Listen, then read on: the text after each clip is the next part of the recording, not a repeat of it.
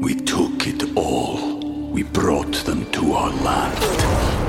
An endless night, ember hot and icy cold. The rage of the earth. We made this curse. Carved it in the blood on our backs. We did not see. We could not, but she did. And in the end... What will I become? Senua's Saga. Hellblade 2. Play it now with Game Pass. Ryan Reynolds here from Mint Mobile. With the price of just about everything going up during inflation, we thought we'd bring our prices down. So to help us, we brought in a reverse auctioneer, which is apparently a thing. Mint Mobile Unlimited Premium Wireless. How to get 30, 30, bit to get 30, bit to get 20, 20, 20, bit to get 20, 20, bit to get 15, 15, 15, 15, just $15 a month? Sold! Give it a try at mintmobile.com/switch. $45 up front for 3 months plus taxes and fees. Promo rate for new customers for limited time. Unlimited more than 40 gigabytes per month. Slows full terms at mintmobile.com. Welcome to the New Books Network. There's been a multi-decade campaign to get tough on animal crime, or have zero tolerance for animal abuse, or have a war on animal crime. There's lots of different mantras. But if these mantras sound somewhat familiar to your audience, they should, because they're all borrowed lines, borrowed ideas from the war on crime and the war on drugs. And so my book is sort of saying, look, there's lots of great people out here doing animal work, but they're borrowing from a tradition of ideas and a discourse that by and large has been a failure, right? And to the extent that we want to see success in advancing the status of animals in law, I'm deeply skeptical, and that's probably an understatement, deeply skeptical of the idea that an investment in more convictions, more policing, and more prosecutions is an effective vehicle to get there.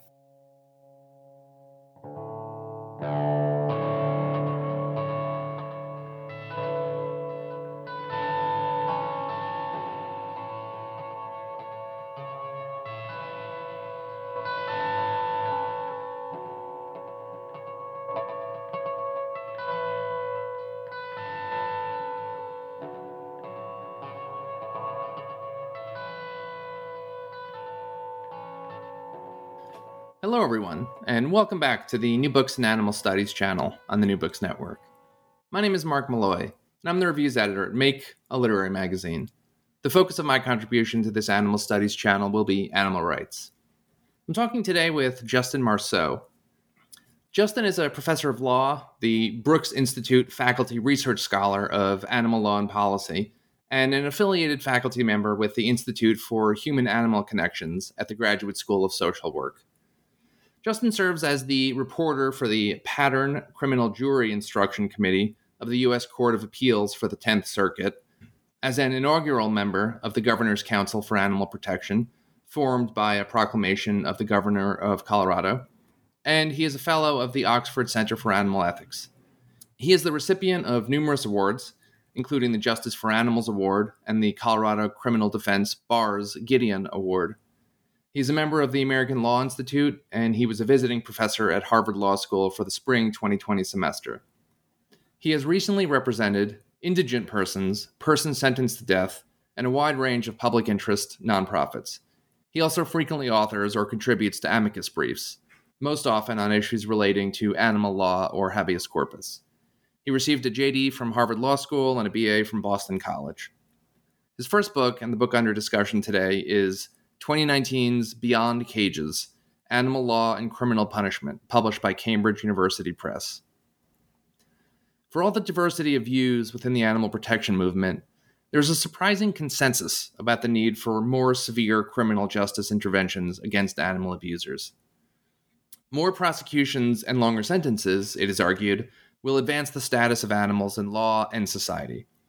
Breaking from this mold, Justin demonstrates that a focus on carceral animal law puts the animal rights movement at odds with other social justice movements and may be bad for humans and animals alike.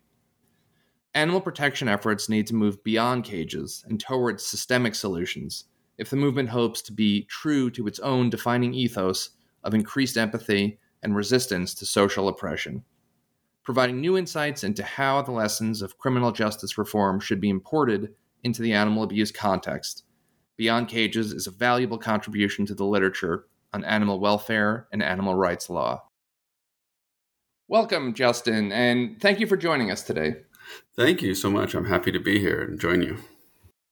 So your book is very, very good and very provocative, or maybe perceived as provocative to some people. I definitely think that every animal protection organization and everyone concerned with reducing violence against animals should definitely read it and engage deeply with the arguments you are making.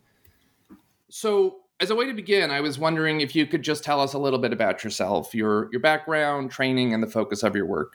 Sure, yeah, appreciate it. And thanks for the kind words about the book. I really appreciate that. So I'm a law professor and a lawyer, and I specialize in civil rights litigation, including free speech work, animal law, and criminal law.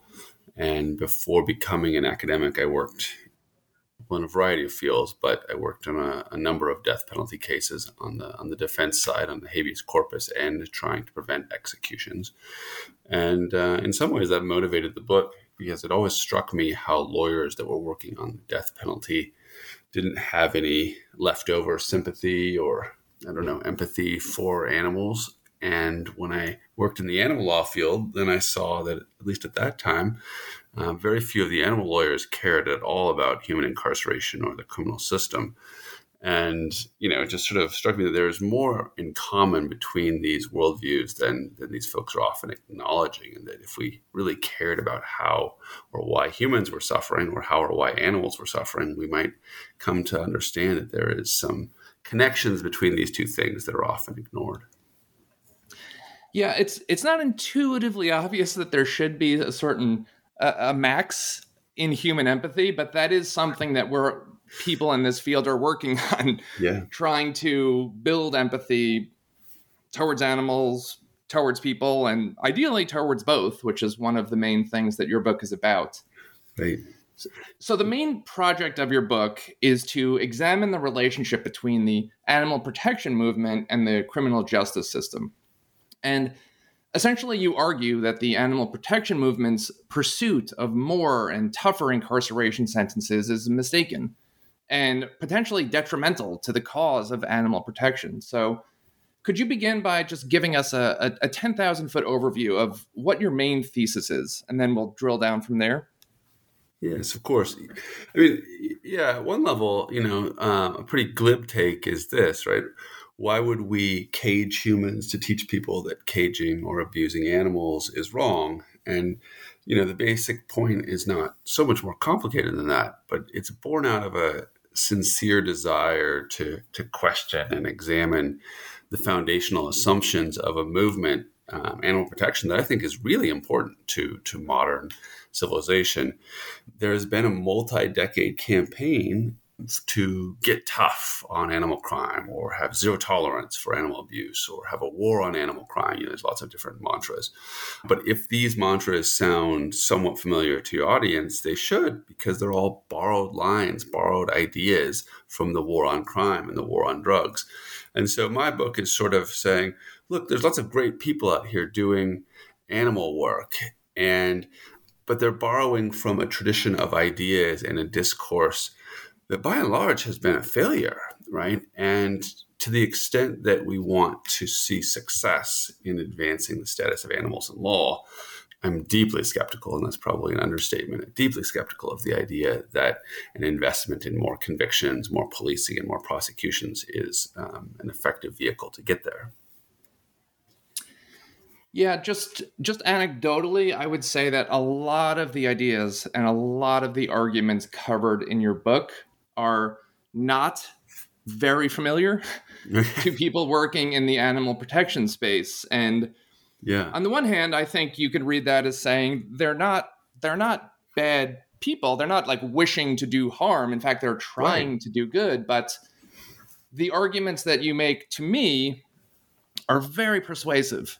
And it goes beyond just why cage X if you're trying not to cage Y. That is an obvious way to think about it, and potentially that's all that you need. But it goes into arguments of the best way to protect animals may be to end this so-called war that we're engaged in. So it is, once again, it's a powerful book and a bit of a revelation, I think, to people that aren't so deeply familiar with these these lines of thought that they really should be. I appreciate it.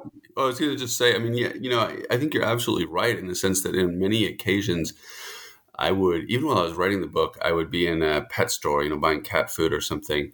And the clerk, in this day and age, everything comes up, your email address and things. And so the clerk would see that I was affiliated with an academic institution. Then she'd ask what I teach. And I'd say, I'm teaching animal law. She said, oh, animal law, that's great. She's like, do you help prosecute people? Like there was a sort of, the connection was so substantial among people that I would meet when I would often say, I do animal law work. They would assume that meant I helped incarcerate people. It's very salient in the public imagination.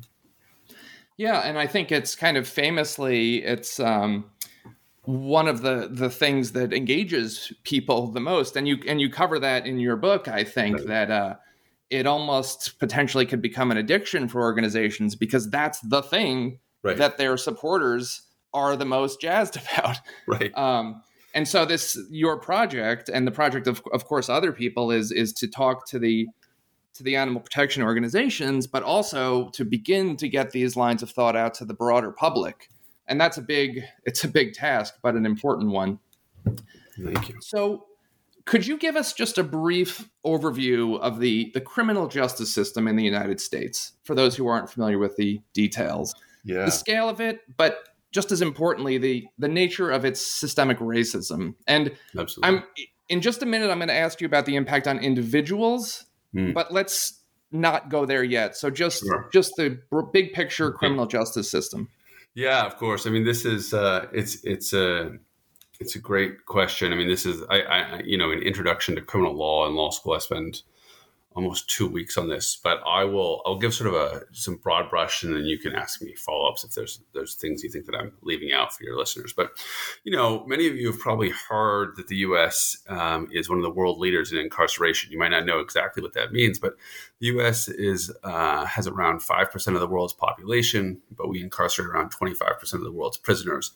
And you may have heard that fact before, but what you may not know is that this was not always true. It was not an inevitable truth. I was born in 1977, and at that time, the U.S. was really not more punitive than Europe, and it was much less punitive than places like Russia. But somehow, during the course of my life, this has all changed radically. So whereas in the 1970s, we incarcerated about 150 persons per 100,000, today in the U.S., that number is close and hovers right around 700. So 700 people per 100,000. And so what that tells you, from the 1970s until now, we have had a quintupling. We've increased by about 500% our rate of incarceration. So countries in Europe tend to be, I think there's still no country in Western Europe that has breached the 200 club, that is 200 persons per 100,000. And like I said, the US, we're at 700.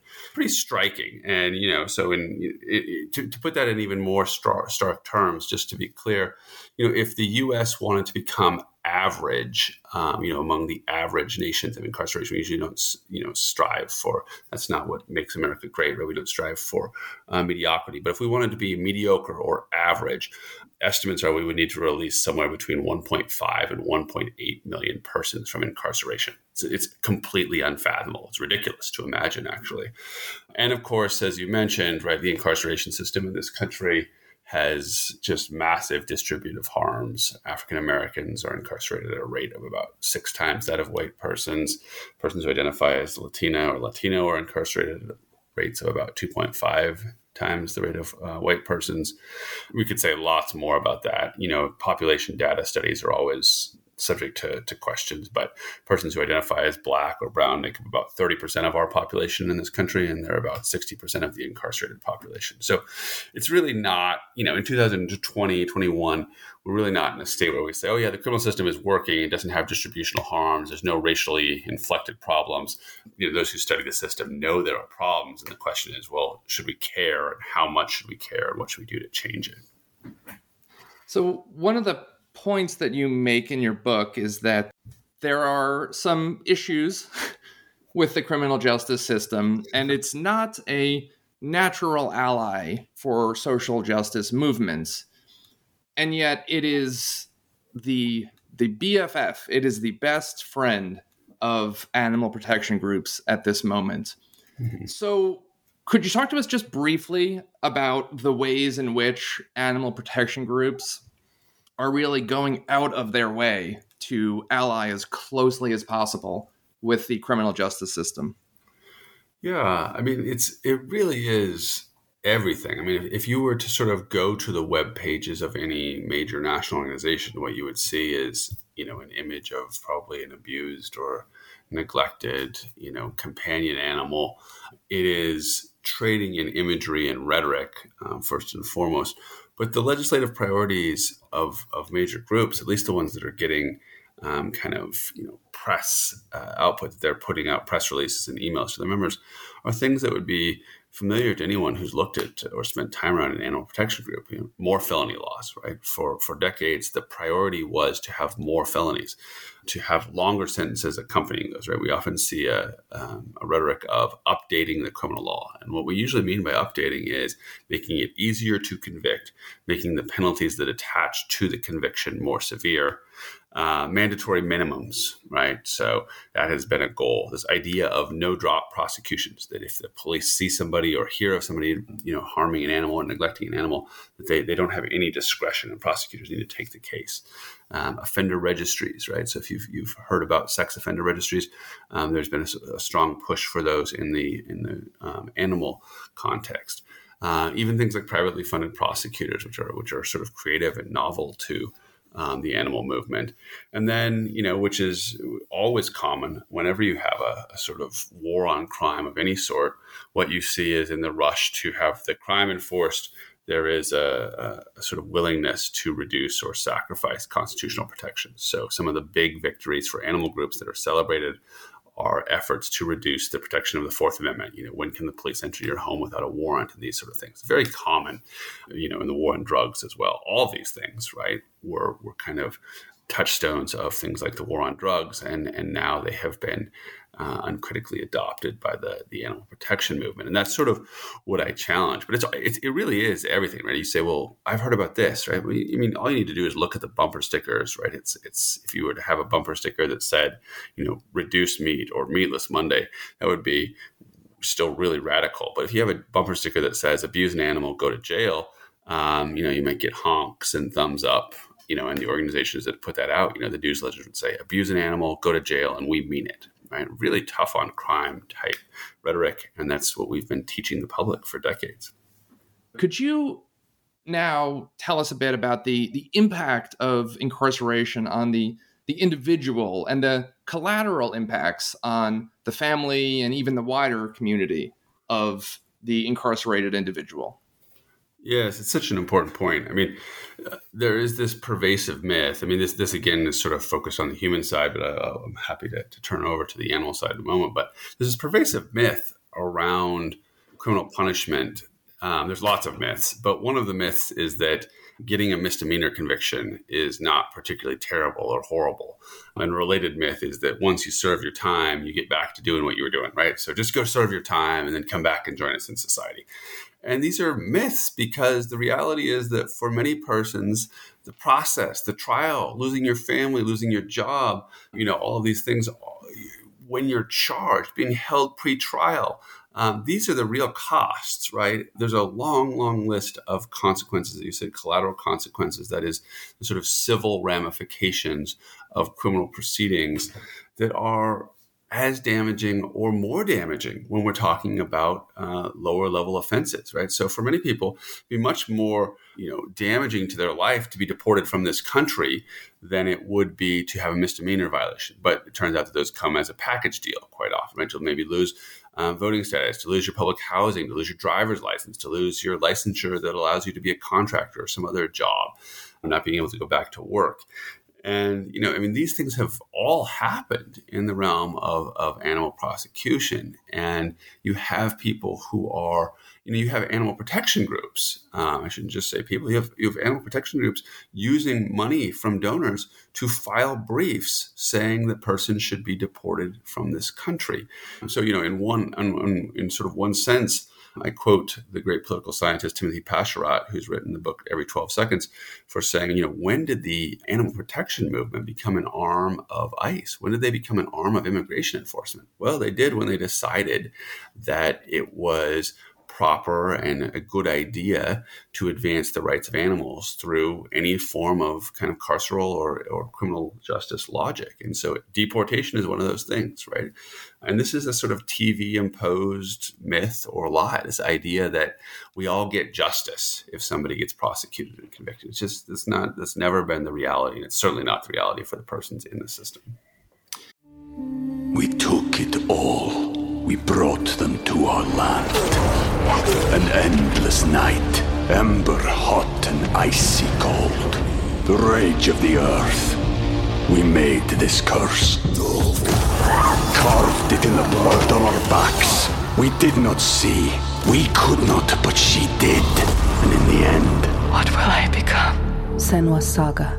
Hellblade 2. Play it now with Game Pass. So, if you don't mind, let's just hammer this point home a little bit. So, there's the concept in your book of civil death, and you've covered a lot of this already. I don't mean to retread ground, but just in 60 seconds or maybe 2 minutes, can you walk us through all of the ramifications that lead to civil death? A lot of this you've already covered. I just want this to come across as clear as possible. Sure. Yeah. I mean, it really is. I mean, there is this concept of civil death, and it is meant, it's this idea, from an earlier time, you would imagine that if you were getting convicted of a felony, you would be executed. If you were sort of convicted of a misdemeanor, the idea was you were essentially civilly dead. You would, not have rights to own property. You would lose what you had. You kind of be sent out. And the leading scholars of the system in the modern times, and that includes people like Gabriel Jack Chin, have written that the modern system of collateral consequences functions very much in a way that looks like civil death. That is, you are convicted of a panoply of crimes, and then suddenly, holy cow, you can't go and vote. Oh my goodness. I tell the story in the book of a guy who went through the training to be an HVAC service person and couldn't do so because of his conviction, right?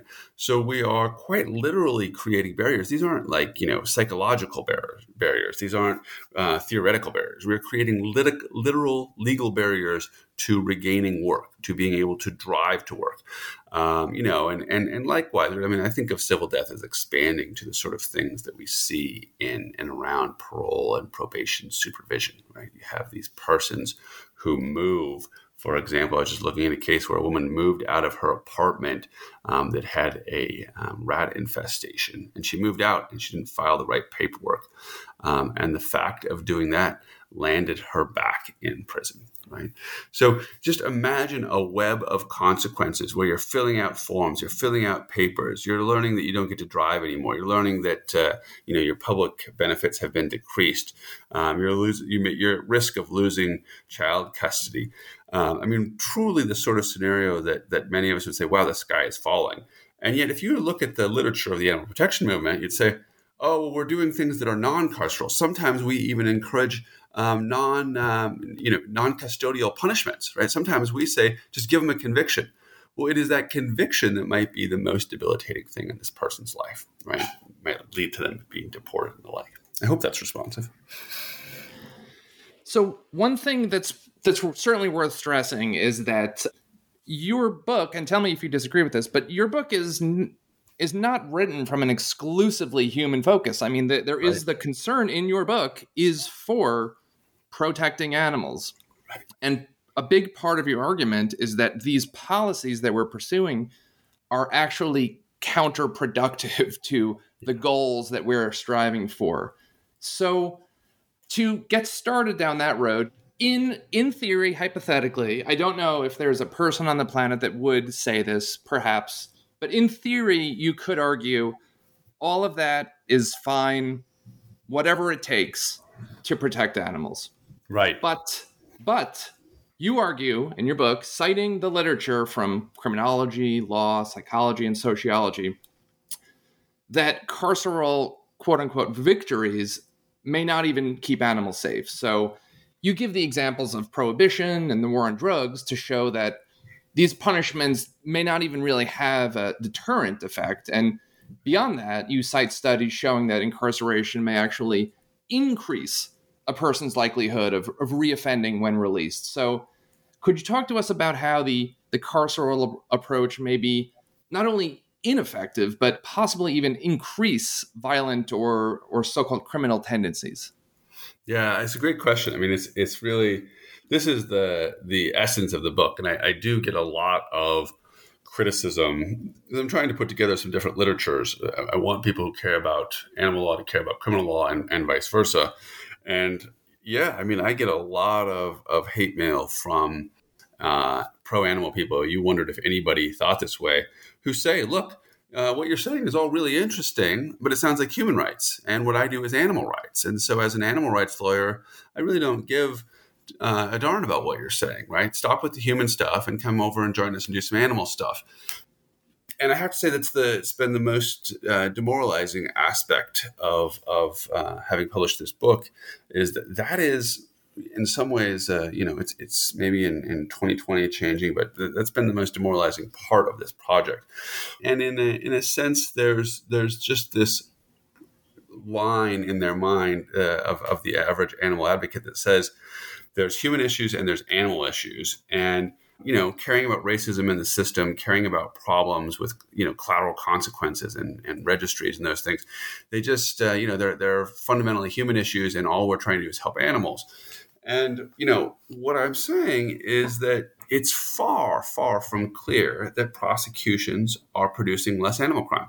It's one of the things that's shocking to me about the entire criminal animal law project is that over all these decades of investing in more felonies and convictions and prosecutions, the groups have never invested in any research to suggest that this has reduced animal crime, right? All the data suggests that animal suffering is going up. Animal crimes are up.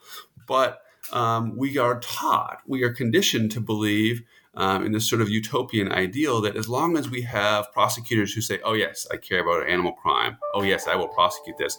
Then at the end of the day, we're in good luck because animal crimes will go down, right? But there's nothing that says this, absolutely nothing.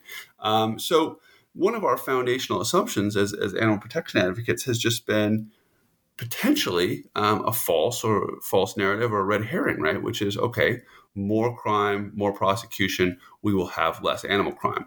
And I could give you lots of examples. I do in the book go through a number of the leading criminology studies and social psychology on this.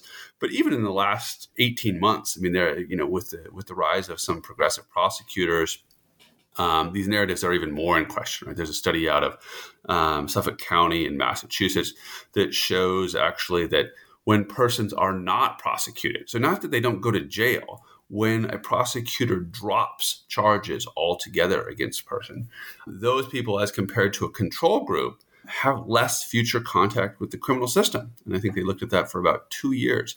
So imagine that, right? Our American mindset is so punitive that we can't really imagine a world in which the absence of punishment means that a person will do better. But because of things like collateral consequences and the like, it turns out that could be true. It could be, we've never tried this, that less punishment produces better outcomes.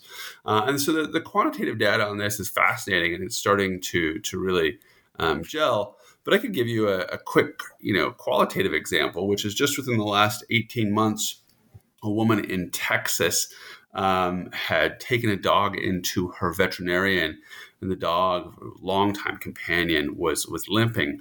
And the vet said, "Oh my goodness, we have this problem. She is, in her old age, stopped grooming, and underneath she has this terrible matting, and it's causing injury, and that's what's making her limp." And the vet prescribed like a roughly $1,500 treatment plan. This poor woman couldn't afford it, and she brought the dog home. A short time later, the dog wasn't doing better. And we're talking months here. We're talking days, maybe a week.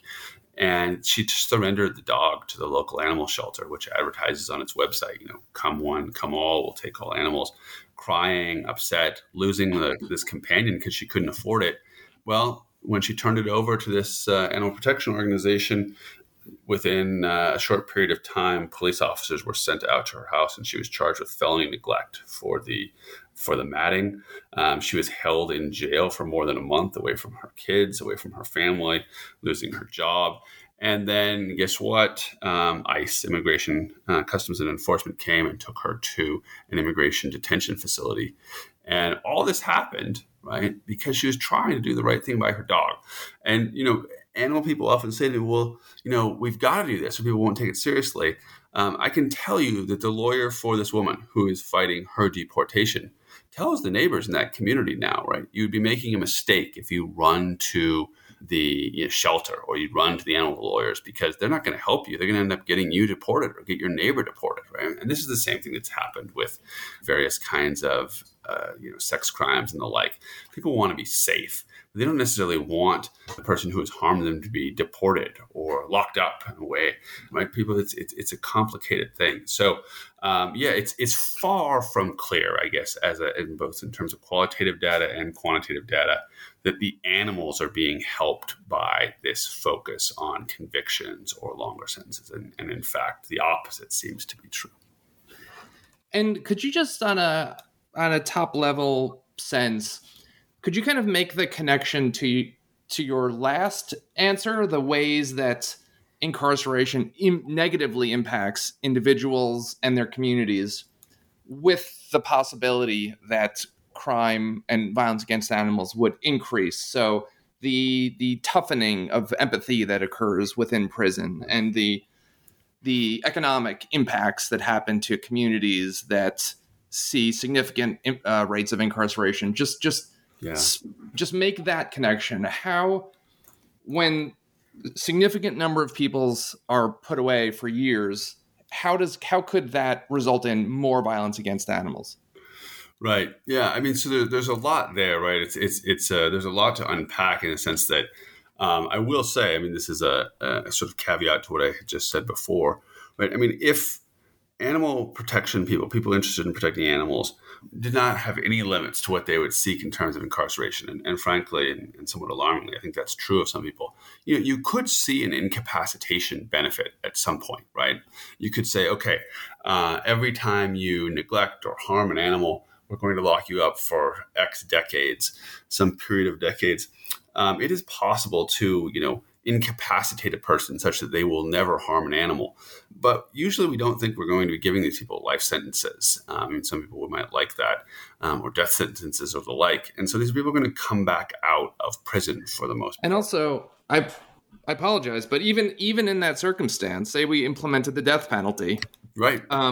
It ignores the fact that offender's children and that offender's community will see negative consequences that could result in increased levels of anger and instability and all the things that could lead to increases in violence against animals. So even in the scenario where we literally remove anyone that has ever injured an animal from the population forever, even still, we could see an increase in violence against animals. Absolutely. Yeah. No, I mean, there's no question that when we remove people from communities and we have these there are certain pockets, particularly in the South, where you see rates of incarceration, particularly among persons of color, that are just off the charts. I don't have the numbers in front of me, but there are places where, in some neighborhoods, because crime is of course localized, but it's not even just that it's local. It is very specific. You get census tract by census tract,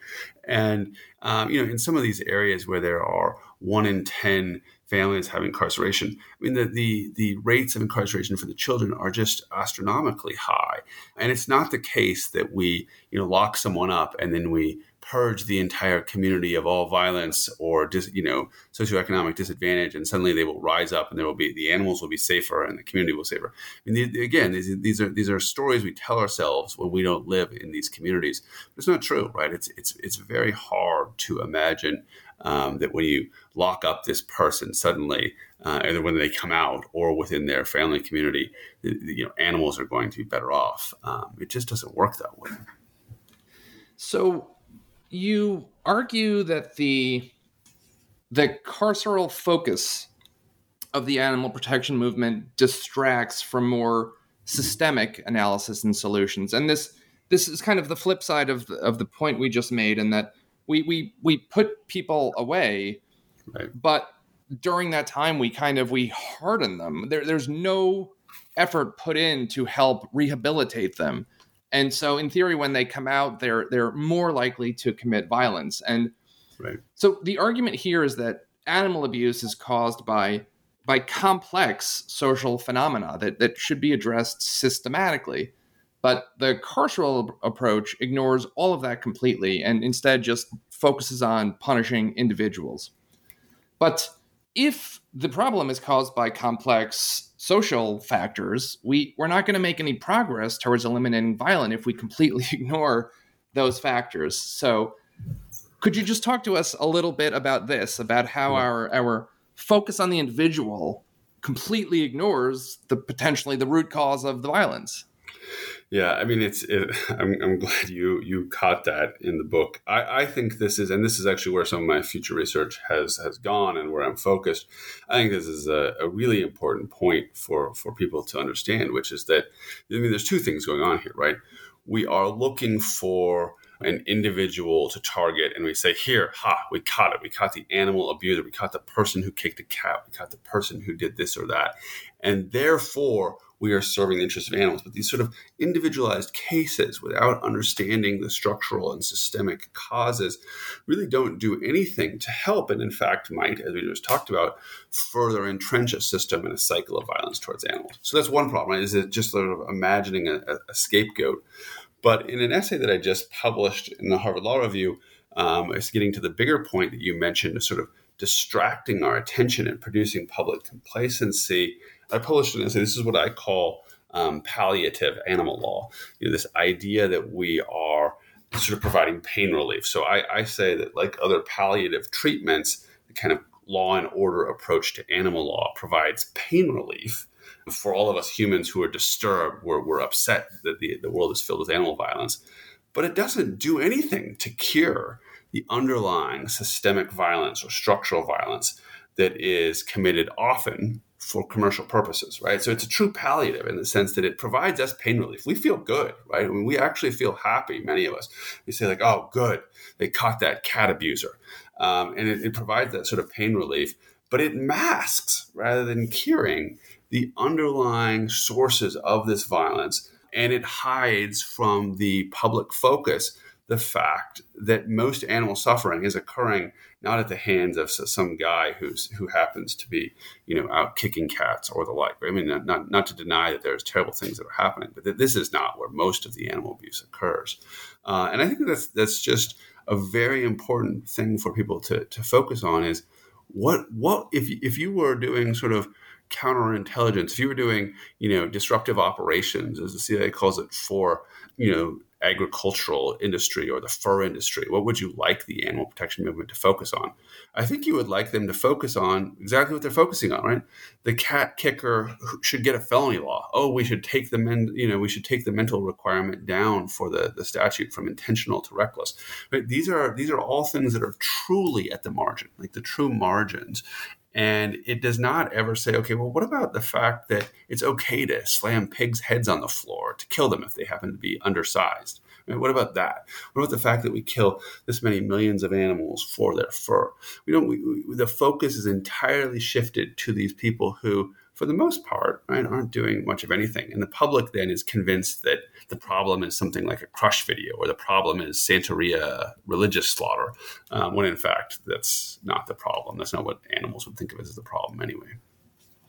Right. So, I mean, in their defense, many animal protection organizations these days are, of course, messaging in both directions. They're messaging against animal agriculture, eating meat, but they're also messaging for carcerations. And I think the argument to animal protection organizations is that, and this comes back to your palliative idea, where people that consume meat on a regular basis, possibly hunt all sorts of things, can feel that they're animal rights people because they want to punish the person that kicks a dog or a cat. Usually, I would say, domestic animals, or at the very least, sort of trophy, dolphins, perhaps lions. But so the perception is created that those people are animal protection people, even though they may be going out to hunt, they may be ordering a cheeseburger. Yeah. I mean, I think it's a really important kind of response, because what you're saying is, look, many of these groups are interested in systemic and structural violence. And I think that's right? I mean, to be absolutely clear, I don't, with very few exceptions, I don't think any group is primarily occupied with criminal animal law. It's not the only show in town. And so I think what many of them would say is, look, we can walk and chew gum at the same time, right? I mean, we can take on the criminal system, and we can also go after the farm stuff. And my point is a little bit different here, which is that it's not just that this is a separate track, but it is a track that is so appealing to the public, and the political economy here is so interesting, right? Brings in so much money that it becomes a focus, right? A group that might even be only spending 20 or 30% of its resources on kind of carceral or criminal law, criminal focus of animal law, probably has a really substantial donor base that's committed to this, and they feed that narrative and then bring in new young people who believe it. So one of the things that I have been working on is actually some survey research about persons who affiliate with animal protection groups. And the thing that I've found, and that I think is just shocking, is that persons who associate with animal rights groups are no more likely than the general public to correctly identify the greatest threats to animal well-being. So those who are paying attention, who are following it, tend to, there's no statistical significance, but statistically significant difference in their understanding of suffering and what causes it in the largest numbers. And the general public, those who say, I'm definitely not interested in animals at all. So persons who are associating with animal rights, and this is one of the things that I've been finding, are just much, much more likely to think that the main answer to the problem of animal suffering is more prosecutions and convictions. So we have we're at risk of conditioning the people who want to join this movement, the people who are of open mind, to say, well, the big solution here is a criminal one. And that, I think, is in some ways something that the movement has denied, right? While they spend millions of dollars on these tough on crime campaigns and they put out bumper stickers at the tables, they would like to say, in response to my book, well, look, we're also fighting factory farms, so we're doing everything. We do it all. So, I think that the criminal focus is having a harmful effect in that it's creating more animal crime. But B, I feel very confident that it is distracting their own members, right? These things are co-constitutive. Like, the people on the ground listen to the movement. Of course, their donations shape the movement, but they are listening to the movement and being shaped. And they're being taught to believe that dogfighting and crush videos and religious slaughter are the biggest threats to animals. And when you do survey data, that's what the people who think of themselves as animal rights interested and follow the animal rights groups tell you, right? So yeah, I guess in my view, you're absolutely right that one shouldn't let the perfect be the enemy of the good. And if this is protecting some animals, okay, well, that's interesting, and then we can go on to the even better projects later. But I actually think this is a harmful distraction. It's not just a harmless sideshow. It's becoming the show. Well, that is to me, that's a fairly extraordinary finding, that most, or a majority, or whatever, however you phrase it, of animal protection supporters think that the number one priority is justice for animals campaigns, as opposed to factory farming, overfishing, those sorts of things. That's an extraordinary fact. You have not published that yet? That's something you're working on? That's right. I'm actually going to be submitting it this month. It's a paper I've written up. Maybe we can talk about it another time. But yeah, absolutely. I mean, it is. There's a series of findings. One of the things that people are asked that I'm going to be writing up is a discussion. Just what do you think is the most important thing that animal protection groups can do? And, depending on their interest, the person's prior interest, they have all the demographics too, but their prior interest and connection to an animal rights group, there is all sorts of, sometimes it's 50%, sometimes it's 200%. They are more likely to believe that the number one thing animal groups should be doing is ensuring vigorous prosecutions of things like crush videos. I mean, the questions are that specific sometimes. So, and the answers include everything, like litigating for personhood, fighting climate change, going after factory farms. But the persons who, and interestingly, persons who are interested in animal rights, my findings are that they aren't more punitive in general, right? They don't think that the criminal system is great in general. They don't come back as more punitive than people who are answering. They're definitely not interested in animal rights. They're just more punitive when it comes to animal crimes. And they've come to believe that that is the central tenet of creating a world where animals are safer and better. Well, I hope that you publish that paper as soon as possible, because send it out, that it really is. It's an incredible statistic, and I think some of these groups would be shocked and would not be that. I don't think that is their objective, because all of them are very aware that the scale of farming and fishing is simply so vast that it's impossible to fathom. I think trillions of fish are killed every year. It cannot be processed. So I think that is a very relevant statistic that should be in discussion. Absolutely. So let's quickly touch on. I want to begin to transition out of this discussion, but I would like to quickly touch on the link. So the link is the notion that people who commit violence against animals are likely to commit violence against people. And the argument goes that by incarcerating people who commit violence against animals, we prevent violence against humans. But you argue that the link is faulty in at least two significant ways. First off, it's not really true that people who commit violence against animals are overwhelmingly likely to commit violence against people. And second, even if it was, incarceration, as we've just been discussing, is not necessarily the solution. Incarceration may cause an increase in the amount of violence against animals, not a decrease. So could you just talk to us quickly about the link? What are the concerns about the link, and how... I mean, this is less of a question than a response, but the link is very often cited by animal protection groups. So this central idea in the field, could you talk to us about it, and what are some of the problems with it? Yes, absolutely.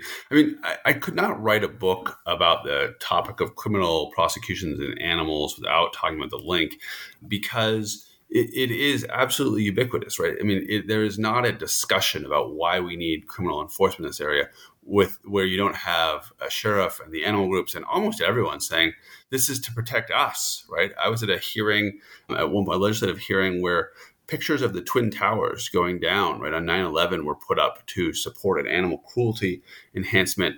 And you might think, well, how could that possibly be? Well, the legislature had taken the position that, if you want to reduce violence in society and you want to reduce terrorism is a kind of violence, then it must be that you need to increase the penalties for animal cruelty, right? It's so linked in our mind. Often Jeffrey Dahmer or Ted Bundy get brought up, Adolf Hitler. Yeah, I mean, you're right. You get the famous serial killers who we know, quite anecdotally have abused animals. Then we say, well, therefore, a child who abuses animals is going to become a Jeffrey Dahmer or a Ted Bundy. And in this way, right, the rhetoric, again, is so powerful because animal abusers have become a sort of boogeyman, or, to use the parlance of the 1990s that many of your listeners have probably heard at this point, a super predator, right? This idea that there is someone who's just different, a ticking time bomb that's waiting to become a serial killer unless we lock them up. But as with, terms like super predator, it was always more mythology than reality. And the truth is that animal crimes don't appear to be particularly good predictors of future violence against humans at all, right? The research is kind of weak here, but more often than not, even using the methodologies of the people who've done it, people don't go on to harm humans after harming animals, right? Even if you accept the methodologies that are used, which are not longitudinal, which are just studying prison populations, more people who have harmed humans have not harmed an animal. About 2 out of 3 have not harmed an animal in the past. So it's a very bad predictor, actually. And isn't it, I may be wrong about this, but isn't it also true that like most people during their life, children are as I think is fairly well known, children are not necessarily overflowing with empathy. So many children will harm animals. And so if we were to, imprison all of the children that harm animals, we would be imprisoning perhaps the majority of all children. Right. It's really a complicated question. I mean, there are the numbers. Yes. I mean, I think that everyone accepts that the number, the quantities of animal abuse that happen in childhood and adolescence can be quite high. And in some populations, in some studies, they've suggested at least among young males, it may even be considered normative behavior. I mean, that's a problem that needs to be addressed. But yes, it's prevalent, right? And studies vary on, whether it's a majority or not quite a majority or 30%. But the point is the numbers are astonishingly high. And we're never going to get to a point, I hope, where we're incarcerating 30% or 50% of our population, and not 30% or 50% of our population or anywhere near it are going to become violent serial killers or violent, abusive human beings. So that's part of the problem, right? Is and persons in clinical psychology and other fields have written about this. I mean, my contribution here is just to note, right, in part, we often say that, that the link helps us see the wolf in the sheep's clothing, right? It looks like a normal person next door, but you don't know that they're hurting kittens, and that means they're going to, turn into Jeffrey Dahmer. In fact, right, with many of these kids in particular, we're probably pathologizing them and sort of putting the sheep in a wolf's clothing, right? We're sort of saying, oh my gosh, you've got a son that's going to turn out to be Jeffrey Dahmer. It's just not true, right? It's overwhelmingly not true. And as you note, right, even if it was true, incarcerating a person who lacks empathy, which is basically what all of the people have said is the foundation of the link, incarcerating that person and then expecting them to come out a cat lover is absurd. Right? Somebody who hurts a cat when they're 16, lock them up for 18 months and let them come out and say, now society is safe. I mean, there is zero evidence that happened, that they become animal lovers. So I guess the point is that the talk about the link is all a bit misleading. And the way that I ask people to think about it is to imagine links plural, right? For example, income is highly linked to animal abuse or neglect. The same survey that I was just talking about with a moment ago. One of the things that I find and that I'm going to publish is that persons making under 100,000 are about 4 times more likely to know someone who has been accused of an animal crime. So there may be links, but it's things like income. Also, socioeconomic disadvantage or joblessness is highly linked, right? I show that as well. So to imagine that you solve crime downstream just by punishing more harshly animal abuse is pretty fanciful thinking. There's lots of things going on here: income, socioeconomic disadvantage, race, class, all of these intersections that are linked. There are links plural. There is not one link. There's no magic silver bullet. Right. If you hadn't brought up the links plural, I was going to bring it up. The idea that if our concern is to identify the potential causes of violence against animals based on the data is pointing us to income inequality, poverty, high incarceration levels. Right. Exactly. That's exactly. So, okay. Wrapping up, can I ask you to, and this is a tough one, so just go with it, but just kind of present a vision for the future. I think a point that you make that I'm not sure if we've explicitly made now is what you're not recommending that the criminal justice be abolished or that there be zero punishment whatsoever for people that injure animals. So what would it look like? You're not advocating for total decriminalization, but you do want to move beyond a myopic focus on cages towards more systematic solutions. So can you just talk to us a little bit about that. I mean, it is a really hard question, as you acknowledge. I mean, that's why I'm continuing to sort of do research on this and think about what are viable alternatives. I mean, what I'll say, which in some ways is unsatisfying, is in all different fields, there, social scientists have documented that when we're entrenched in a certain culture or a certain set of norms, it's difficult for us to imagine the world in any other way, right? We see the world through the lenses we are presented. And that is true of animals, right? Like for much of the world, we say, well, they're food, they're entertainment, they're all these things. And we can't imagine a different world. And the people doing animal protection work are often challenging that dominant norm. And what I guess I'm asking them to do is simultaneously say, well, just as you can think outside of the cultural norms that predispose many of us to think of animals as ours to use, you have to be able to think of a system beyond the criminal punishment system as a social change driver, right? You have to have that creativity too. And my co-author and collaborator Laurie Gruen, who's at Wesleyan University and a philosopher there, she often says, I'm labeled utopian, I'm labeled naive because I call for prison abolition. She's an abolitionist, and she says, but the truth is, it's utopian to imagine that more prosecutions are keeping us safer and that they are reducing the crime, right? That's the real pipe dream.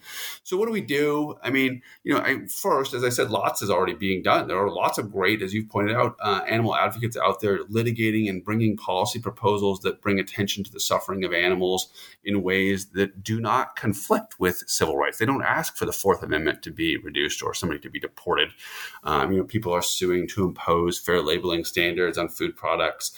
They're suing to protect wildlife, to challenge the environmental damages of CAFOs, bringing down ag laws or anti-transparency measures. So there's lots that can be done, and some of it is already being done. In the realm of abuse itself, I mean, I'm embarking on a research project to imagine what it would look like if we piloted sort of truly restorative or community-based justice approaches to animal neglect and abuse, right?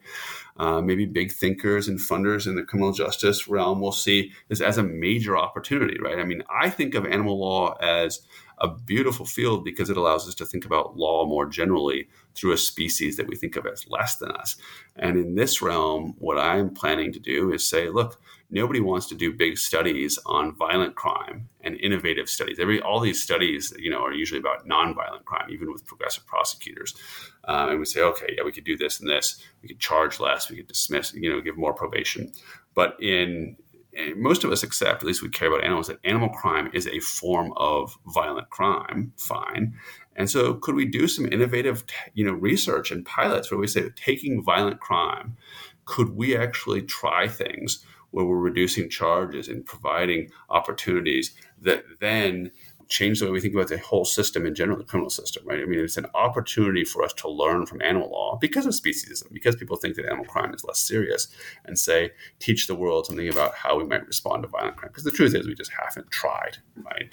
So, yeah, I mean, I don't have a pat answer, but I think that there's going to be investments in some of these programs and pilots that we're going to learn things that we haven't known for decades. I'll also just say, sort of droning on here, but it's possible that we could have subsidies instead of citations, right? Money does a lot. And, the truth is that instead of putting someone in jail for neglect, if we helped her pay the vet bill or the food bill or the groomer bill, we would be making the animal community look a lot different. They would be a voice of support, a voice that a number you would call instead of a group that you would fear. They're coming to take your dog. They're coming to send you to jail. They're coming to have you deported.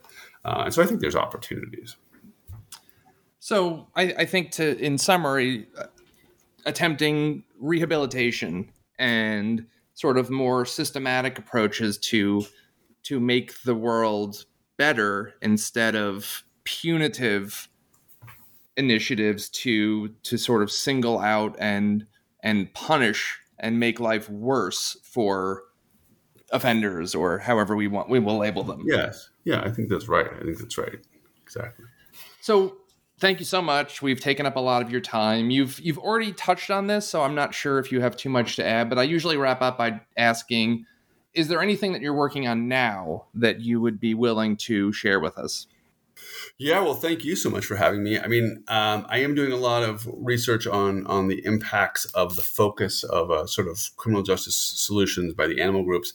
I've also, the other thing I'll share, which I didn't have this data yet in the book, is that the other thing I'm looking to publish soon is sort of just some statistics and findings about inequalities and disparities in the animal system. So we talked about that earlier in this interview, that the American criminal system is plagued with racial disparities. And many have assumed, a dominant response to my book has been, well, but we certainly don't know that when it comes to animal crimes. It's as though, animal crimes should be presumed to be racially neutral. And so I've been doing some research on that, and I can just share a couple of things. One of them is that persons who identify as Black or Latino are about twice as likely to know someone who has been accused of animal abuse in their community as compared to others. So, again, that doesn't tell us everything, but it turns out that persons who are from marginalized communities are just much more likely to know someone who's been accused of animal abuse. I mean, that should give us some pause. Likewise, the FBI began tracking animal crimes in 2016.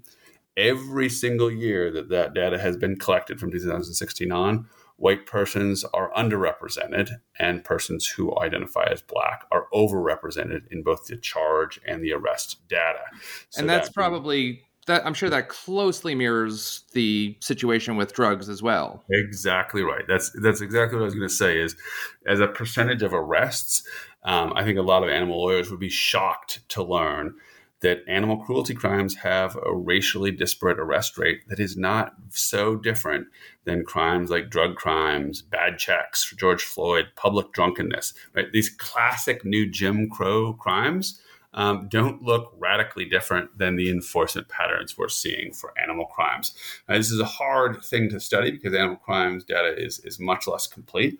But the point here is it doesn't look like the animal prosecution system is somehow radically more fair or just totally different, which I think many of us in animal law assume, right? There's been this long-standing presumption like, oh, yeah, I know the system is broke. Maybe I even wear a defund the police button.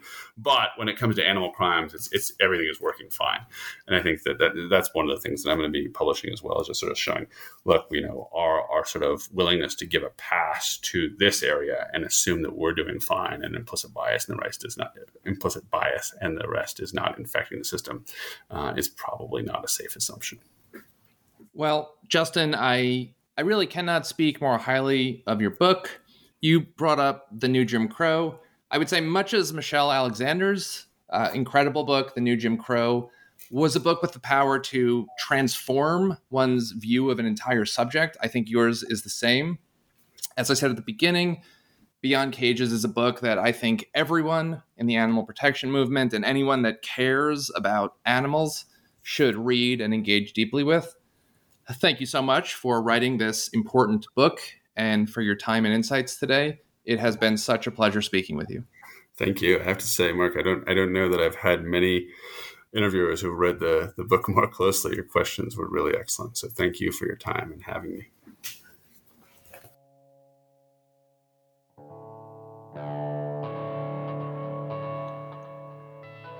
I hope you've enjoyed this conversation.